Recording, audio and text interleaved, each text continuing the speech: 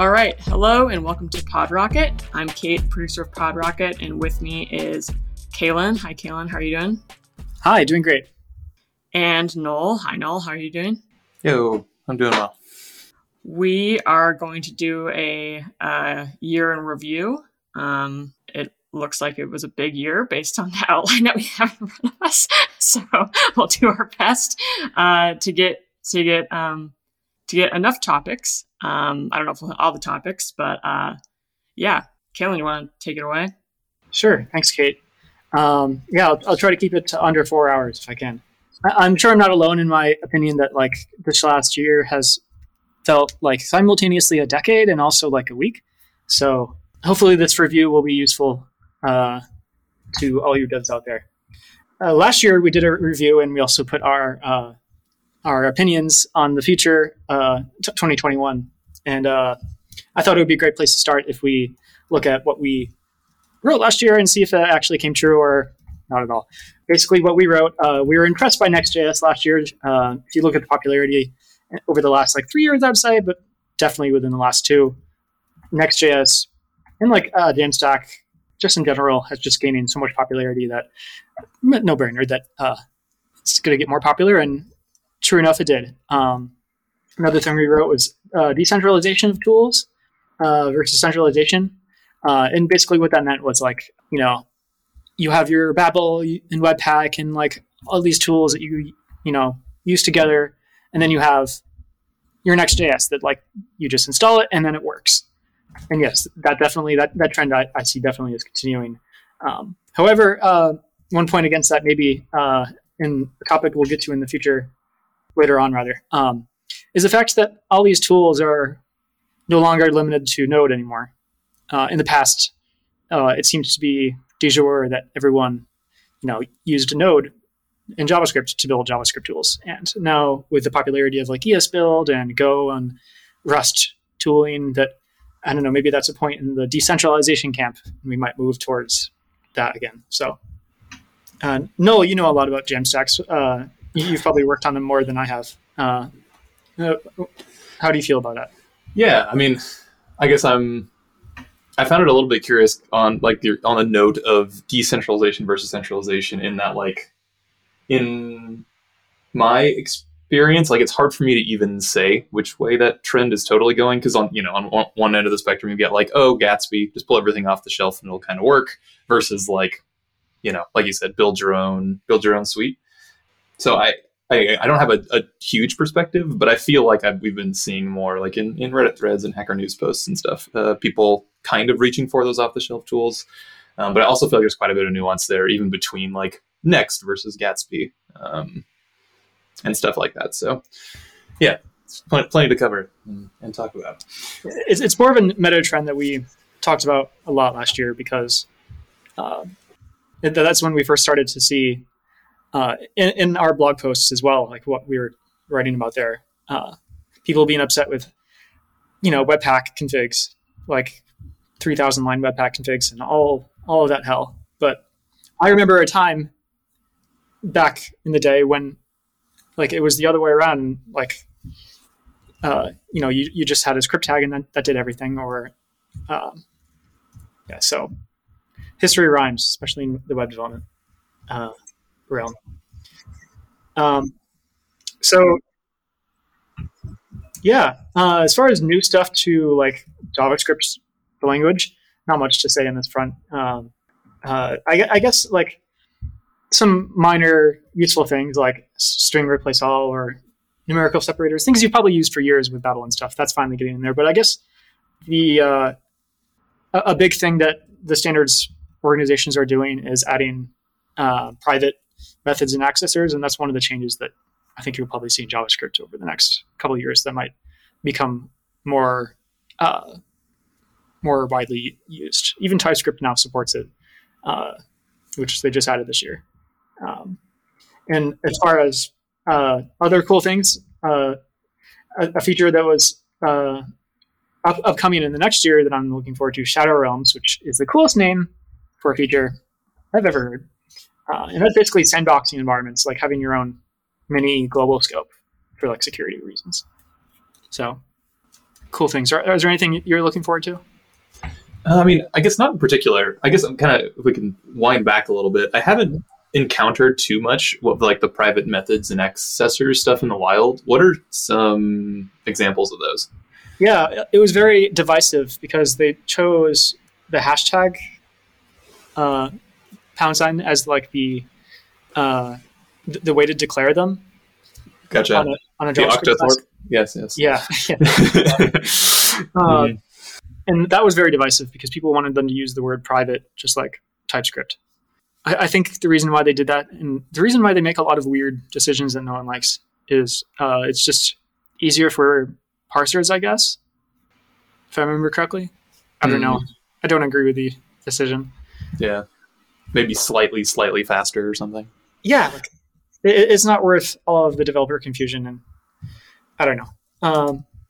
We might see people not actually use the feature because of that, to be honest. Like, I remember the comment section when that was announced. And you can go on the GitHub thread too, where they discuss it, and it's like 1,000 comments long. Everyone's chiming in, saying how much they hate it. So do you expect like big libraries and stuff will start using them, or are they already? Or where do you see the trend kind of taking hold? Like, if you're making an SDK and you don't want people to easily like peer into the internals, I mean, they still can because they can just look at your code. But I guess the reason is security, but like I don't actually know how much security it offers. It's more of a soundness or design principle kind of reason. Yeah, gotcha. Or I'm thinking back to like the conversation we had with Evan Yu of Vue, and he was talking about like libraries that used a lot of the internals of Vue that were not like supposed to be publicly accessible, and that was causing them a lot of strife in the migration. Yeah, and LogRocket, we're aware of all that when our customers use the internals of the SDK that they're really not supposed to use. That, like, yeah, don't do that. Please don't do that. So maybe we should be one of the adopters in that. Oh, and another thing, JSON modules coming up. The fact that the JavaScript module system is going to basically branch out from JavaScript kind of solidifies something that kind of started with Browserify and Webpack 10 years ago now, where you can import JavaScript and import CSS and all that. And that's finally becoming like a standard thing. Yeah. Why? Can you explain a little bit like why devs might care about that? Because, well, treating them like modules means that you can, well, I mean, the idea is that like is standardizing like a way to transform things when you import them. That's like the spec overview, essentially. But I just like the fact that we're standardizing things that everyone uses anyway. I think that's kind of risky that we don't do that sometimes. Like, I remember when Babel was popular first, and it was years and years ahead of the standards. And then, like, remember the decorator fiasco, where they switched the decorator proposal, and then what everyone uses and still uses isn't actually the standard. That was never really solved correctly. So I don't want that to happen again with modules. Yeah, totally. Yeah.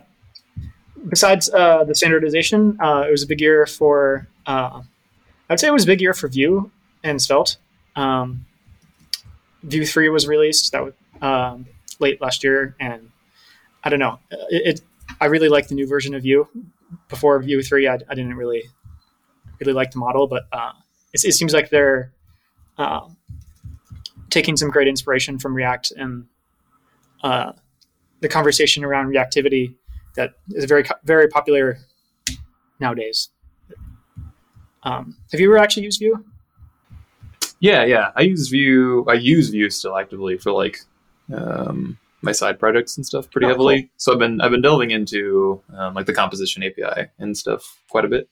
And yeah, it is nice. It's interesting to me because I feel a lot of the kind of initial, I don't know, excitement around Vue was how easy it was to use the options API, how quick it was to do like prototyping and stuff. And I feel like even if you're really fluent in the composition API, that may not be quite the case as much.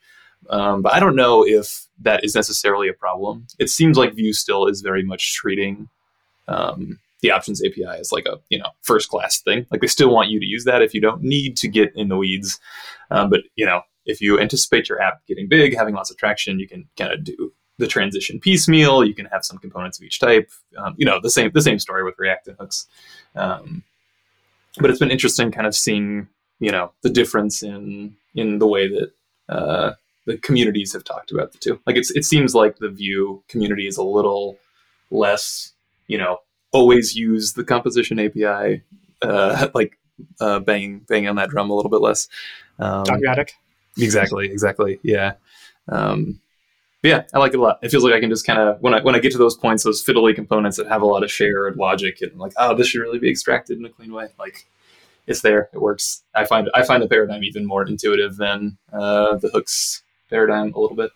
I'm eager to see what React comes up with in response to all of this, because there wasn't any major React versions this year, but they announced the plan for React 18. And they have a working group, and on GitHub there's tons of discussions, and I see lots of great ideas. And Vue is always brought up, it seems. Oh, interesting. Commonly.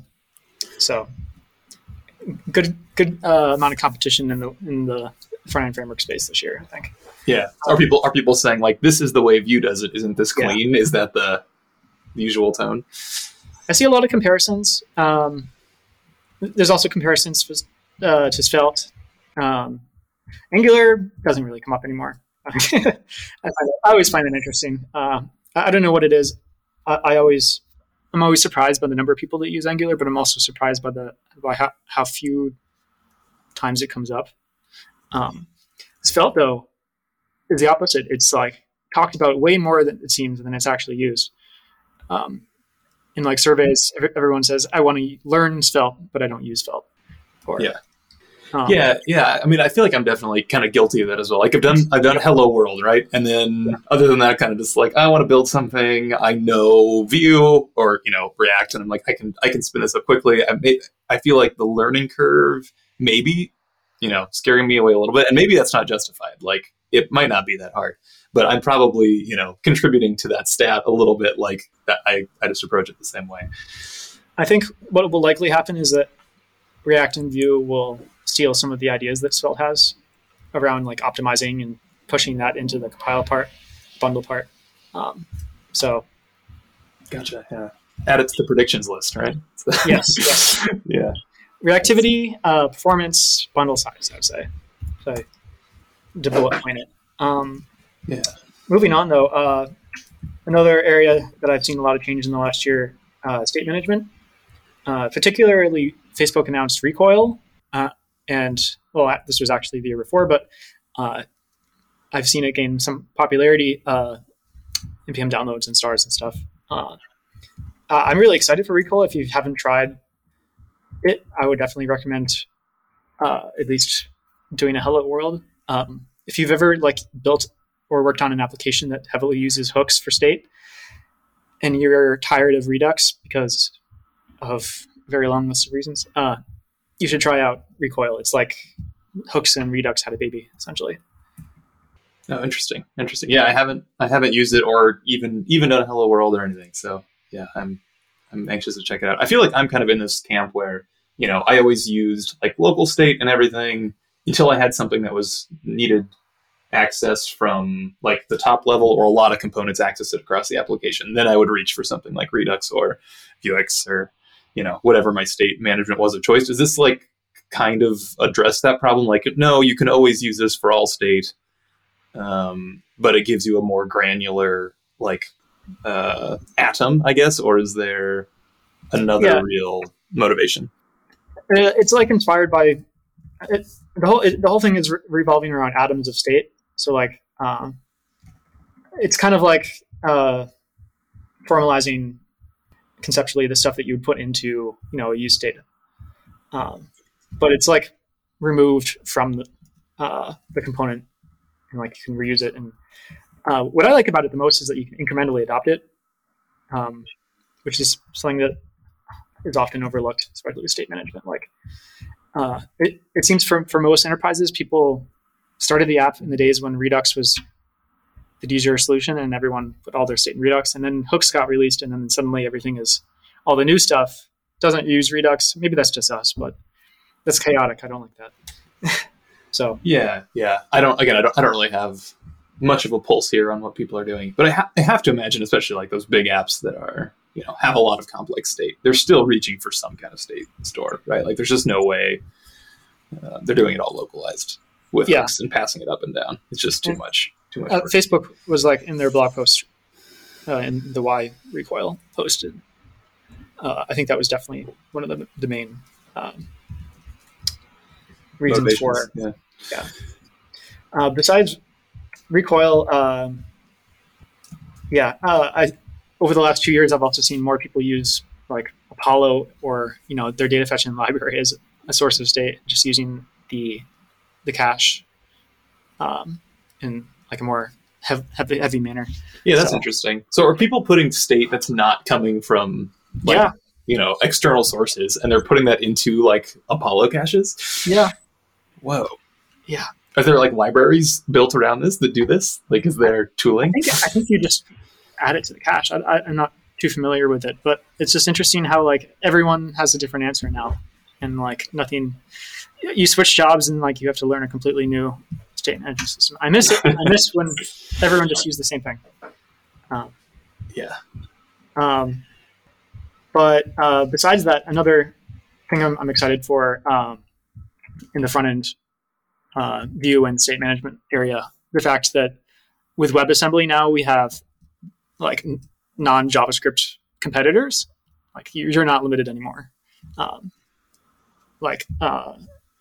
The one I like the most in Rust is called U. It's quite popular on GitHub. If you know Rust and you're interested, I would definitely check that out. But even like C#, who would have thought with Blazor, I was very impressed by like the conceptual model that Blazor has, even though that it's Microsoft and ASP.NET. I can't help but think about the early 2000s when I hear ASP.NET. Yeah. Was it replacing something? Didn't Microsoft have something in the stack that kind of was in this space before as well, or is still? I don't know. I have almost no context about the web part of ASP.NET. Yeah. Well, I guess they did, but it wasn't like client side. I guess they were pushing like HTML to the client. This is like running C# in the browser using WebAssembly. Gotcha. Nice. Yeah. But it also does server-side rendering, so it's like integrated. Oh, interesting. Yeah. Yeah. Impressive. Cool. It also has a bigger community around it than I thought it would. Yeah, that's what I was going to ask. Like, are there a lot of people using it? Do we know, is it getting mass adoption, like big sites and stuff? Yeah, like I found component libraries and like tons of tutorials, and like there's a couple of awesome lists. Yeah. Also for you too, for Rust, there's also a growing community around that. There's also Seed, which is similar to you. If I could make a bold prediction, it would be that this stuff becomes more popular in the next 5 years. Gotcha. Do you see Rust? I mean, I feel like Rust is a little bit more, there's a little more fervor around it. Do you think that will lead to it kind of being the dominant player in the non-JS front-end framework space? I don't know. I think Blazor has a lot going for it because people might already have C# servers, like big enterprise companies. So that might be a more natural fit. Rust, though, is like far less market share. But yeah, like you said, it has the popularity. So maybe, I don't know. Yeah, maybe some of those, like we were saying, I feel like people aren't talking about Angular anymore. Maybe a lot of those old Angular shops will start shopping around. Yeah. It does seem harder to incrementally adopt, though. So this might be more of a thing that people pick for new front ends or something. Gotcha. Yeah, I guess I'm not totally sure at the abstractions that it is making. Like, do you have to be fully bought in, like using Blazor for all of it, or can you use it with like other? Like, could you use React as well? I don't think you could actually. I know there's React libraries for C# though, so maybe you could use it alongside. But I don't know how that would work. I imagine it would be very difficult, and you might have to get pretty hacky. Nice, cool. Something to check out though. Have you messed with any of the Rust frameworks at all? You said you liked Vue. Have you built anything with it? Yeah, I tried to make. I have a game side project that I've had for going on 15 years now, and one of the many iterations was in Rust, and I refused to abandon the web. I later on switched to C# and Unity, but yeah, I tried Vue to because my side project's very UI heavy for a game, so I thought that web technologies, UI, perfect fit. I really like how Vue handles it. Seed was also good. I also tried Seed a little bit, but I would definitely go with the larger community for something this small, if you can. Gotcha. You didn't settle on either, though. Was it something that you found particularly wrong with it, or was it unique to your use case? I just abandoned web technologies. Making a game in the web is not very worth it. I see. Even with WebAssembly, it's just not there yet. That is one thing I hope I could have more of an update for all the listeners in WebAssembly, but it seems like there hasn't been as much, or maybe I'm just not finding it. I was also very frustrated by Firefox and the support for WebAssembly, various bugs and stuff. That was frustrating. So gotcha. Yeah, I think we've got some kind of higher level browser discussion further down on our list, so we can circle back there. Yeah, I feel like I agree though. There was a lot of fervor around WebAssembly, or at least it felt like there was more a year or 2 years ago, and I feel like it's just it's been quiet. I don't know if it's just there hasn't been movement or. As far as I can tell, they're still working on specs like garbage collection and lots of things that are basically required for it to be quite popular. But none of it is strictly required, except maybe some of the things that make things faster. I think SIMD was one of the proposals I was looking at. Gotcha. Yeah, it was also very frustrating that Firefox had buggy support for shared array buffers and. Which is also a technology that's basically required if you're using WebAssembly. So yeah. And maybe I'm underselling it. It's probably one of those that there's a community that's very hyped and into it, and it's gonna change everything. But it's just watching the trends, I feel like people are talking about it a little bit less. Well, I mean, assembly script that made a lot of waves because it's similar to TypeScript. I think Rust is the most widely used WebAssembly language. Gotcha. Do you think people reach for Rust just it's a performance thing? Because I feel like Rust is not the easiest to write and build stuff with if you're trying to move fast. Do you think it's mainly performance? I think it's because you can port things easier to the WebAssembly. You can when libraries that weren't necessarily written for WebAssembly. I see. And make them work. Assembly scripts is when I tried to use it, it was lacking very basic things that I didn't know that I would miss until I tried to use it, and then I realized that it wasn't supported. It's just a more evolved language. You don't have to worry about that. Yeah, gotcha. And able to use existing libraries and stuff a little bit more. Yeah, I feel like is huge. Yeah, Rust went full throttle with the community with WebAssembly. Gotcha. Anyway, moving on. Server frameworks. Don't have much to say except I guess the big mover in the space for at least node-based server frameworks would be Fastify. For the longest time, it looks like Express was never going to be dethroned. There was Koa. There was a couple of things that came close. They kind of fell out of favor. I think Express might be abandonware. I'm not really sure. I haven't used it in a long time. I think don't they not use Semver? Or something. Oh, I don't know. Yeah, I've blocked it out of my memory. Apologies to all the readers. No, the extent of my exposure to Express anymore is I'm using Google Cloud Functions and I have an instance of Express I can do things with, but that's kind of I'm never. Oh, sorry. Yeah, no, I haven't gone in and been spinning up new Express services in a long time. Yeah. So if you're looking for an alternative, I would definitely look at Fastify.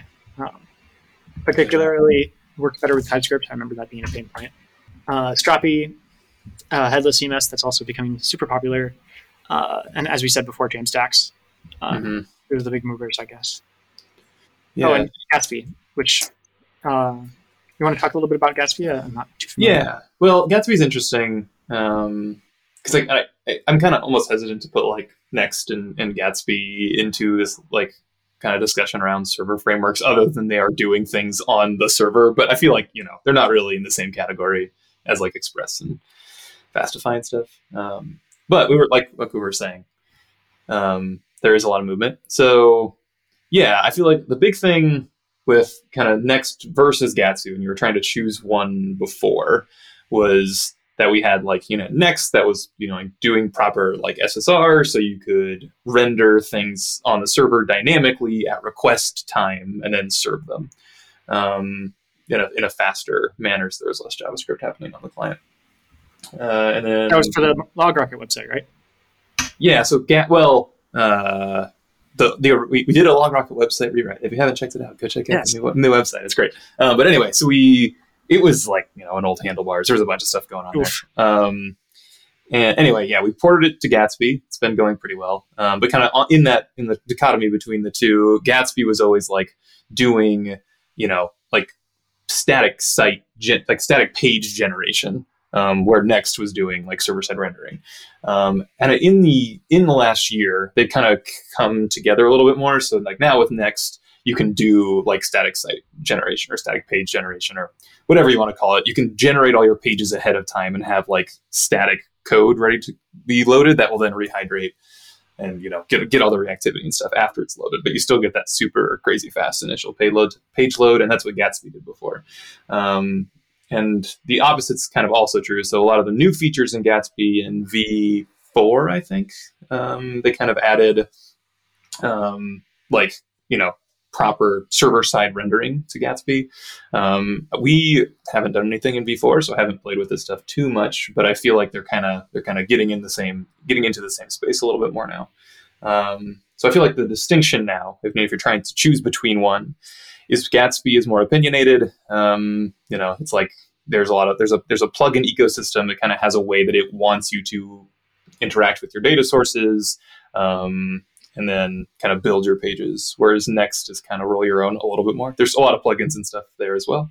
But Gatsby is kind of like end-to-end solution. This is how you should be pulling it, especially with the Gatsby Cloud rollout. It's like you can push up to Gatsby Cloud and we'll give you incremental builds and the new like deferred page generation and all that stuff, just kind of out of the box, again, like pointed at your data source, your files or your WordPress site or whatever it is, and you'll get all the cool Gatsby stuff out of the box. It's kind of always been their MO.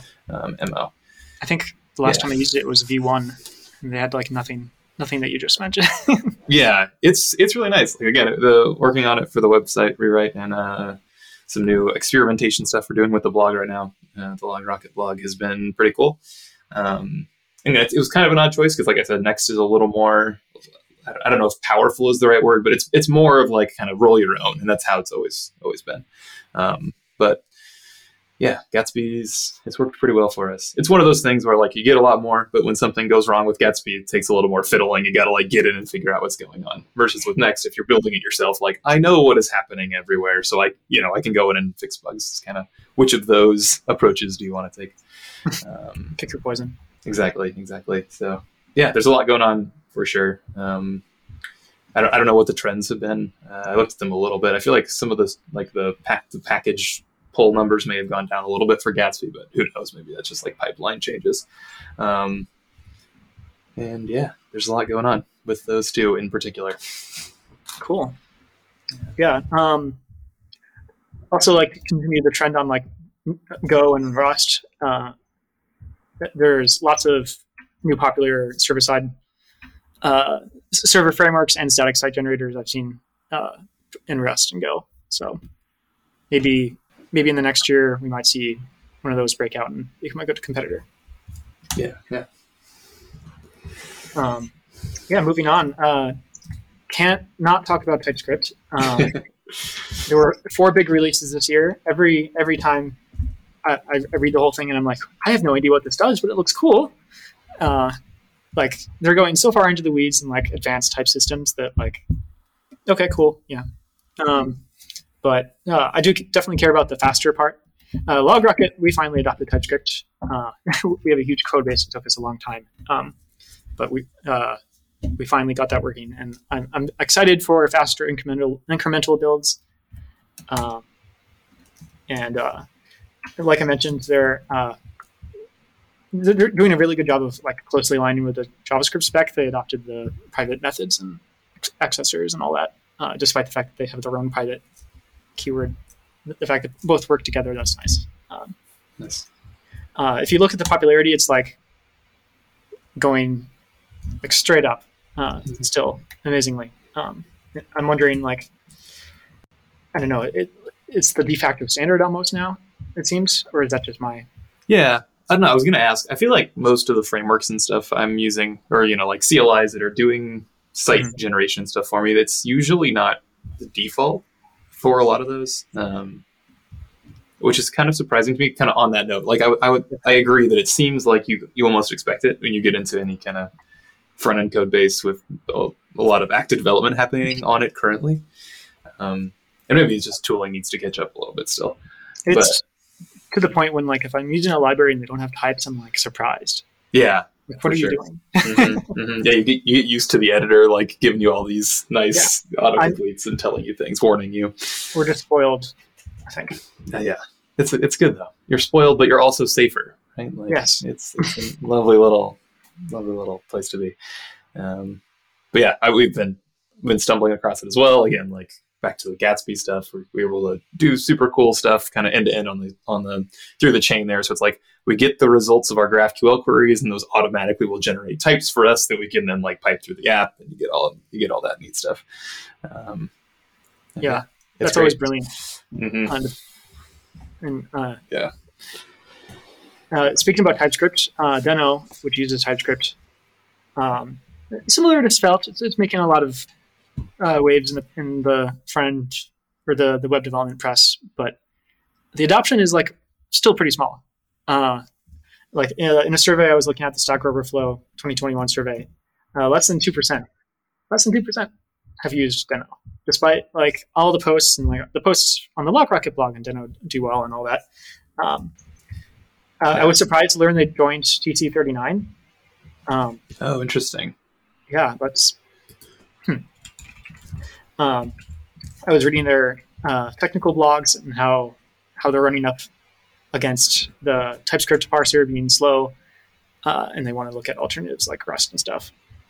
So I'm wondering where that might go, what they're going to be doing and pushing for in TC39. Yeah, interesting. I don't know if it's actually going to break out and like become super popular, like everyone thought that it might. Mm-hmm. I don't know if it's going to become the next node, but it might be like Svelte, where everyone just adopts some of the ideas. Yeah, I feel like it's one of those. I've looked it up and pulled it up and done some reading like several times, but I've never used it. I'm always like it's never something I reach for. So again, I'm probably guilty of contributing to the stat again. I'm just like, it seems cool in there, but I've never like, I have this acute need. I need something to solve this problem. But yeah, have you been spinning it up for anything?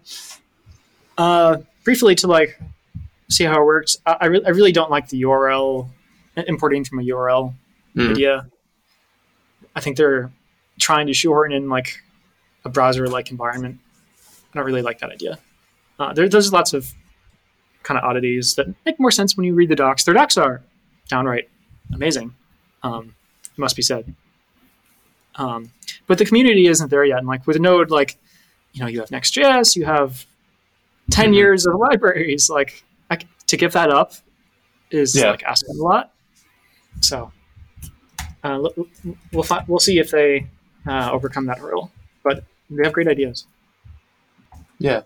No, yeah, it's very, again, it's kind of maybe at odds a little bit with some of the other tooling that we've been discussing and are probably about to discuss a little bit more. But like these kind of moving away from JavaScript but still letting you use that tooling is maybe kind of solving that same problem a little bit that Deno is looking to solve, maybe, or at least we'll fill the need that people have that has led to the creation of Deno.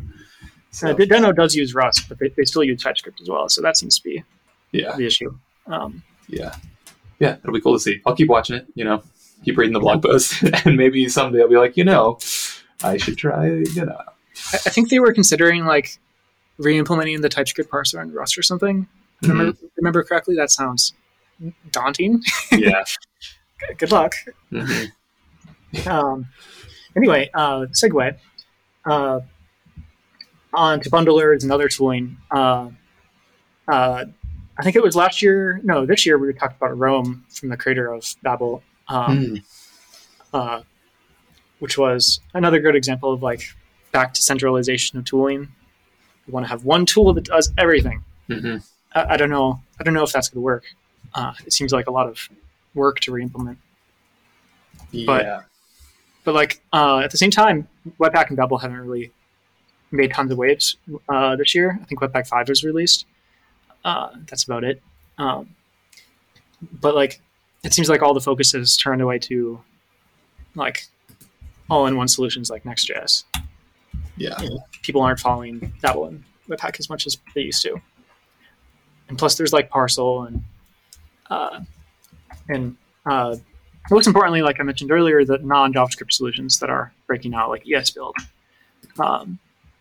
It's maybe the best prediction would be that these don't become things that everyone uses, but like people use things that also use this, like Vite, which uses ESBuild. ESBuild is written in Go. And the Rust version, I guess you could say, is SWC. Pretty cool. Yeah. Well, and I feel like, like going back to Vite, like having tools, having like the CLIs that default to not using Webpack may be the thing that drives adoption. We'll see, right? Like if I just pull down, like if I make an app and it's an option to use something else as like a bundler or something else to do my build step, and I don't even like think about it. I'm like, oh, that's the default. I'll use it. I'm not worried about that right now. I'm just thinking about the functionality of this web app I want to build. And then people are comfortable writing config for that instead of writing the Webpack config that they're used to. Like maybe that'll be what it does it. It's not as bad as it used to be. Webpack, I think Webpack 5, it's gotten better. But I think nine times out of 10, you are going to write a Webpack config. No matter what the docs claim, that's what's going to happen. But like you use Parcel. Parcel seems to do a better job about it. It's a shame that, I don't know, I had lots of trouble with Parcel getting source maps working, I remember. But also they've had a lot of versions since then, so maybe they've improved. But at this point, I'm like wondering why even try to write a bundler in Node. Right. Yeah. What's the point? Like I understand the original, like, we'll use the thing that is the thing that we're working on. Like it seems like that does make sense, but then performance trumps all is, well, especially this where it's like, just it's an intensive environment. We have a lot of code that needs to be, kind of re-inspected or figured out or rebuilt. And like, the dev experience, it taking a second instead of 200 milliseconds, like is a big deal. Like it's obnoxious. So even less. Yeah. Like right. Like an order of magnitude faster. Yeah. You can't do that. Another pain point that I have seen, CSS styling is one of those things that if you don't pay attention to will, blow up your bundle size and slow down your development server. Maybe having things an order of magnitude faster might improve things, but also like a couple of years ago, CSS and JS started to become quite popular and making lots of press. And one thing I've seen over the last year, the zero runtime CSS and JS frameworks. A couple of them, Lunaria, Vanilla Extract, Stitches. They seem really cool. I guess you could call them like the second generation. First being emotion and styled components. Yeah. Can you explain? I feel like a lot of listeners may not know why that's helpful. Yeah. So we use styled components for multiple reasons, but basically the zero runtime means that basically there is no runtime cost to having a styled component. Everything is extracted into CSS files in your build step, as opposed to like styled components where it's an actual component. Things are happening in runtime. They use the style sheet API to dynamically generate a style sheet at runtime. But like with style components, you can use the Babel plugin, and I guess there's some pros and cons to the new generation and what the Babel component for the Babel plugin for style components uses, but it does seem to be faster. So definitely an area I would look out for in the future. I think style components is kind of showing its age, but I'm glad that people are thinking about it. Yeah, it's one of those areas too that I am not as familiar with probably as I should be, and that I just kind of go reach for the thing I know when I'm building something. So I think we went with style components simply because it was the most popular. Mm-hmm. And I wanted to use styled system and render style props and all that stuff. Right. Another thing that everyone's talking about is Tailwind. Utility first CSS frameworks seem to be popular.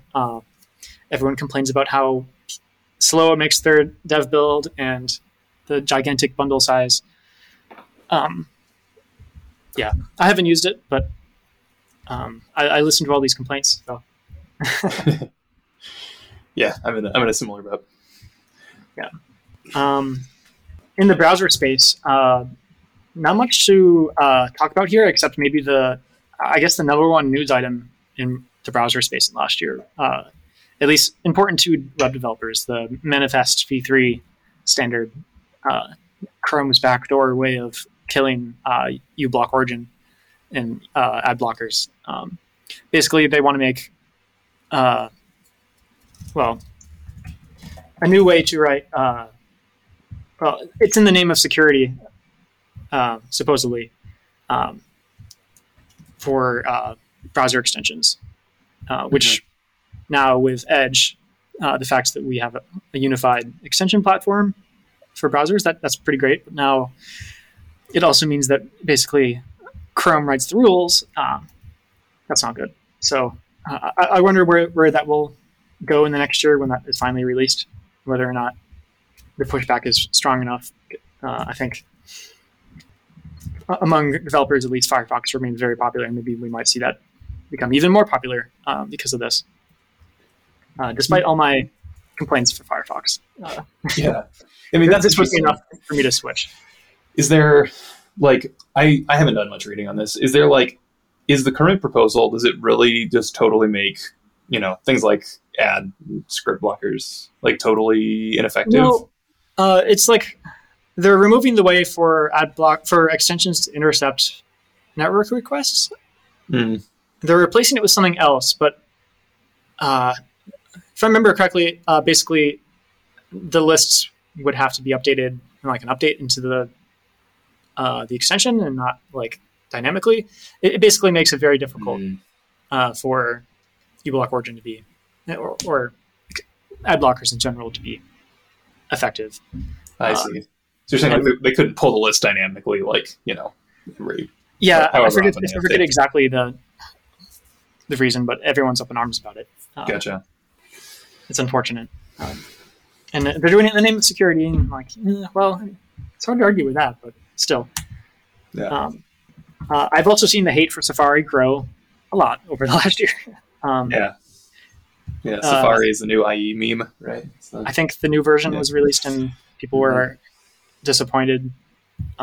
I know with LogRocket, we have tons of a backlog of Safari issues with the renderer. This is not working at all. And it's usually not our fault. Really, trust us.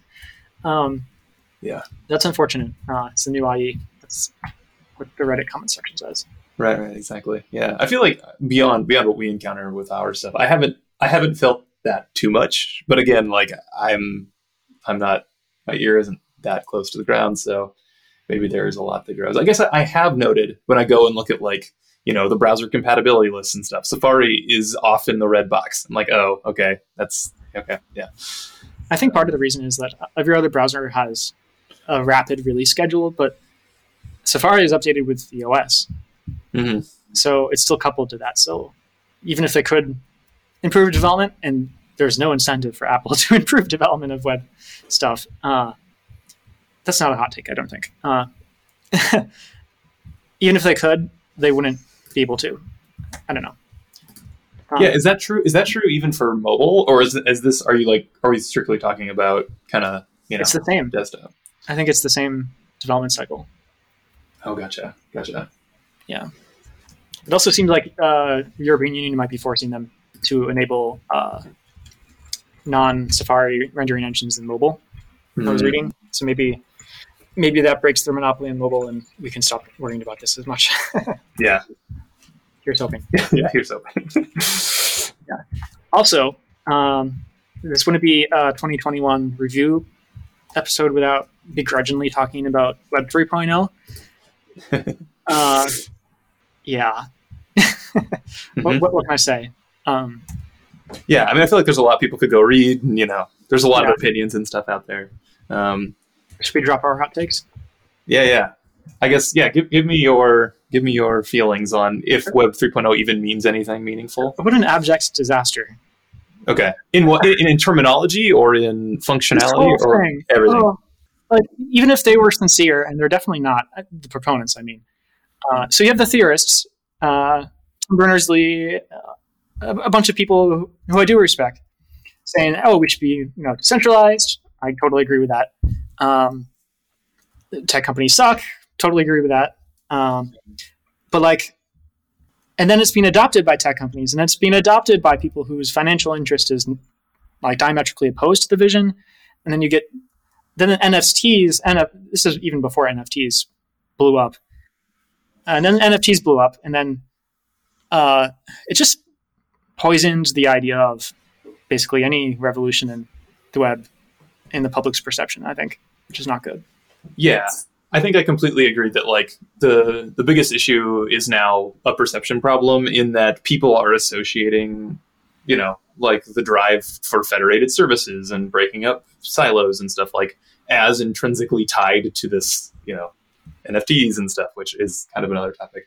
But yeah, I feel like I am on board, like you said, with the theorists, the advocates that are saying we need something to solve this kind of social problem, right? And that makes sense.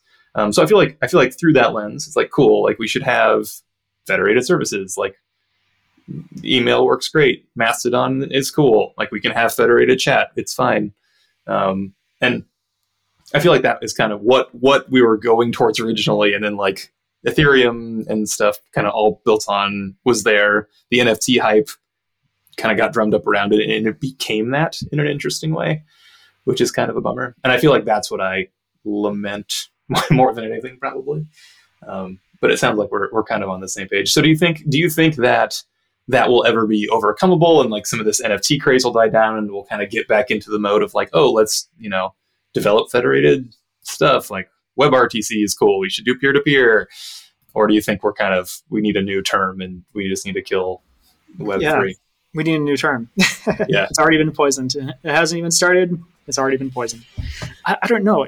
These people are weird. They're running to the very same financial interests that they're trying to get away from. Mm-hmm. And Twitter former CEO Jack Dorsey is all a big fan of this, and I'm coming from you, I don't know why you would why I don't know why they would be for it. What was it? Patreon wanted to make a Web 3.0 blockchain version of Patreon, and wouldn't that completely invalidate the need for Patreon? You don't have to, you don't need to give them a cut if it's a standard. Mm-hmm. Right. Why do people think that this is going to work? Yeah. I mean, again, there's a lot of people with all kinds of motives and everything in this space. Again, I feel like it's tricky to analyze the motivation of, Jack Dorsey and stuff at this point. Who knows? There's moral concerns and, all kinds of stuff. We don't have the context on there. But, I do feel like those we're a big company, we're going to remake our product in a federated way. It does just seem very but why though? So I think they're trying to ride that hype train more than anything. Kind of, I'm with the consensus here. But I think there is still stuff going on kind of that does matter in the space. And I feel like we should try not to, It's like, oh, it's part of this federated services thing, so it's just hyped and doesn't matter. I wish we could completely divorce it. Yeah. Yeah, for sure. Like, I'm a big fan of blockchain because, like, the technology. Because, like, I can't see you having a decentralized service really without blockchain from a technical standpoint. I'm not a big fan of Bitcoin though, mainly because of the scammers and the association. But like, Sure. from a technical level, and I wish that we focus more on the technical and not the crazy part. Yeah. I mean, hopefully it sticks. We'll see. I feel like it's a hard thing to make predictions on, just because like there's so much happening there. The common refrain that we're missing a killer app, like Mastodon is a thing. Mm-hmm. It never really caught on. Yeah, I feel with social media in particular, it's hard because the network effect is more important there than anywhere else. So it's hard. It's like, well, even a non-federated killer app, like how would you even shift someone at this point? If I had the answer, I would probably be a millionaire. So. Yeah, exactly. So we'll see. Yeah, I mean, I feel like there is an increasing amount, I feel like, of kind of disdain for the existing players. Maybe that'll keep pushing people a little more, but again, who really knows? At this point, I wouldn't be surprised if it was just flat out outlawed. Yeah. Right. Yeah. Especially here for the financial concerns.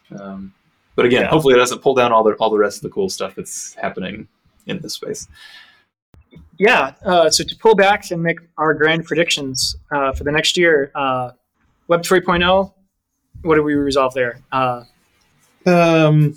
predict that we'll see an increase in I guess I feel there'll probably be a down tick in kind of the fervor around the NFT stuff.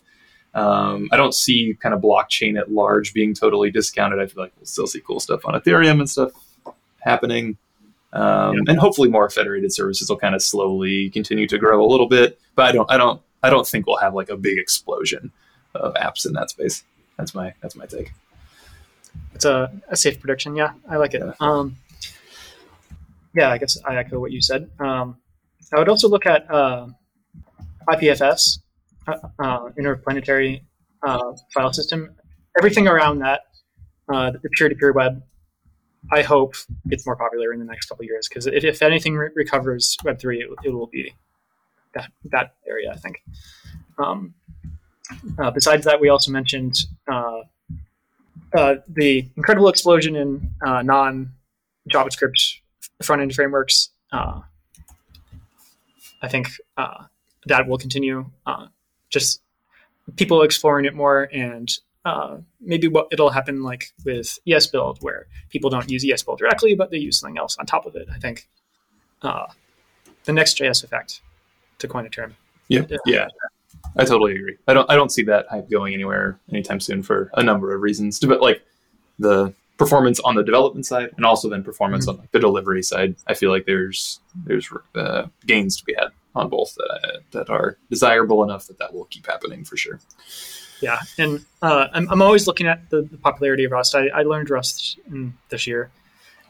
Well, beginner level Rust, I guess. But I'm always surprised though how popular Go is increasing in popularity. Because I've never really considered it for web stuff, but I guess maybe I should. So maybe that trend will continue. Yeah, totally.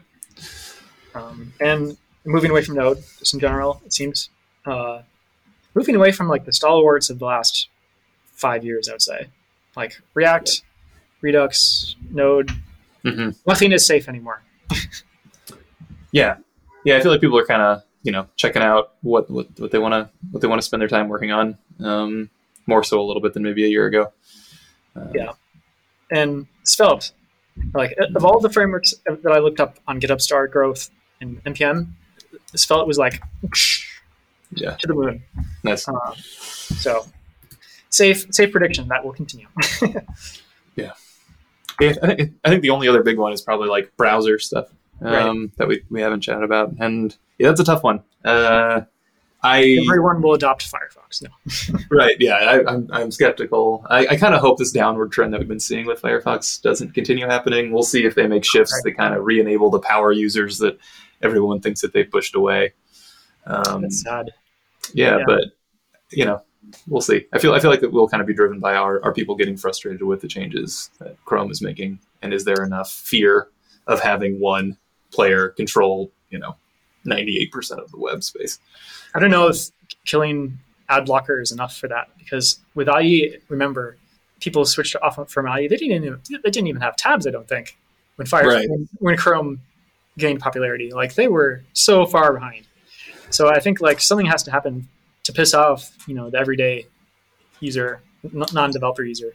Oh yeah, totally. I guess I'm thinking more just like pulling the dev space back, because I feel like that was a lot of Firefox's market share that has since departed, gone to other browsers. So I feel like maybe those kinds of things may push a little bit of the dev audience back, but we'll see. Yeah, no, I totally agree. For popular, like a real migration to the standard user, I feel like there has to be some pretty big faux pas on Chrome's part. But we'll or maybe all the developers switch to Firefox, and then all of our websites just start breaking in Chrome. Chrome. So everyone switches to Firefox. I like that idea. Yeah. Okay. Yeah. Sure. Make our own predictions come true. Yeah. Cool. That's about it. Thanks for joining us. Yeah. Thank you. Yeah, thank you so much for joining us. Thanks for our listeners. Thanks to you guys. And we'll see you around.